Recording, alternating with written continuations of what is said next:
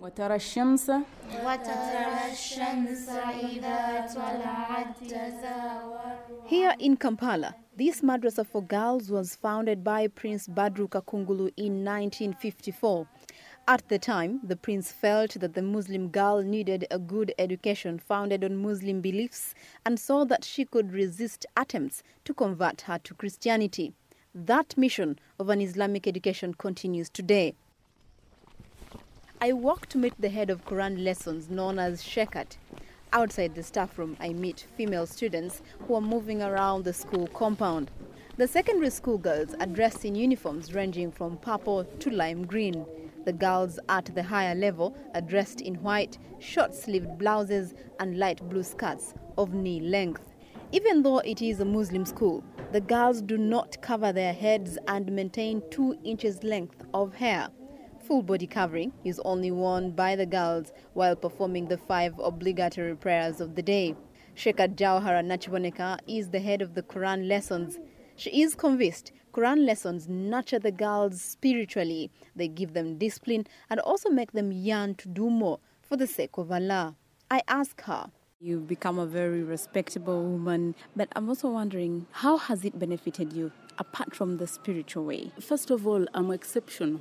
I'm the only lady like this big institution who can speak Arabic, and I'm the only teacher who teaches Arabic. There are these people who think people who go through madrasas are just being indoctrinated to be extremists. They're ignorant because in madrasas, Quran teaches us good morals. Students learn their good morals either early in the morning or after 7 p.m. after the secular curriculum ends. They are taught how to read the Quran. They are taught to write, recite, memorize, and to do tafsir or translation. Students also learn the sayings and practices of the Holy Prophet and the oneness of Allah. On a Friday at exactly 1 p.m., the call for prayer is made at Nabisunsa Girls High. Now, the girls dress in long black prayer hibayas. The school sheikh in his sermon advocated respecting the rights of women. Do treat your women well and be kind to them. But he does caution that it won't work unless respect is mutual.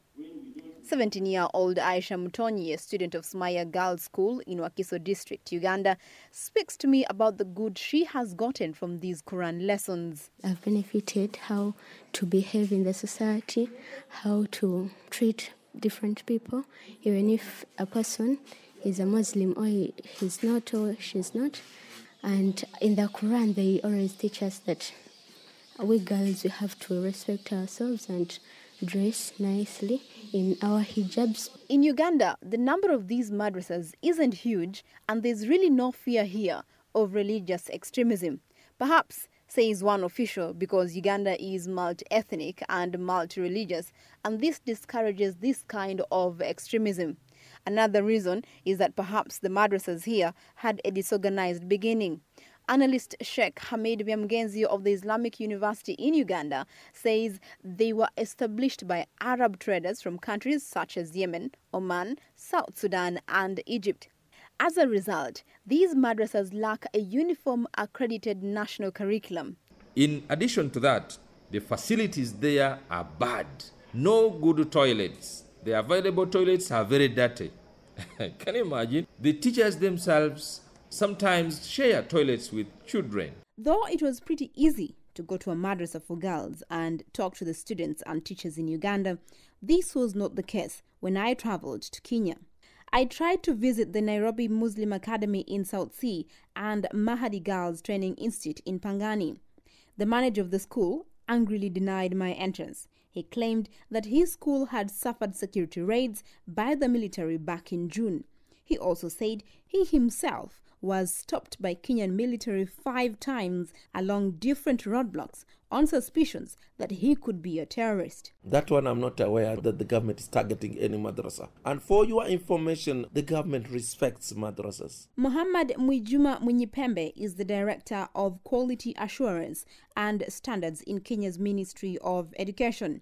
He oversees the all-round performance and curriculum of all of Kenya's schools. He said he knew nothing about these raids. But of course, If you are doing things which are unusual, you'll be followed. My children are going to madrasa. I've never heard of that. The vice chairman of the Supreme Council of Kenya Muslims is Sheikh Kamwana Abdallah.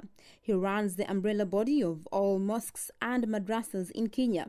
I asked him about the fear that surrounds madrasa education. When you talk about Islamic education, for some people, they think, oh, my child is going to be taught extremism. I quite agree with you, Halima.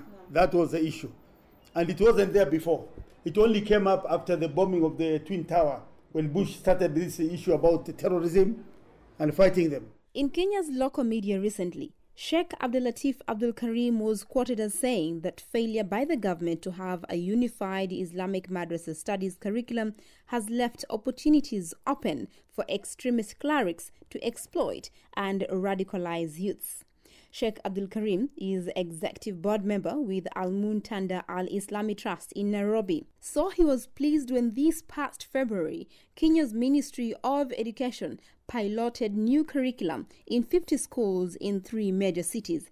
He said it would help as one way to streamline Islamic studies and to deal with Islamic extremism. For America Abroad, I am Halima Athumani in Kampala, Uganda.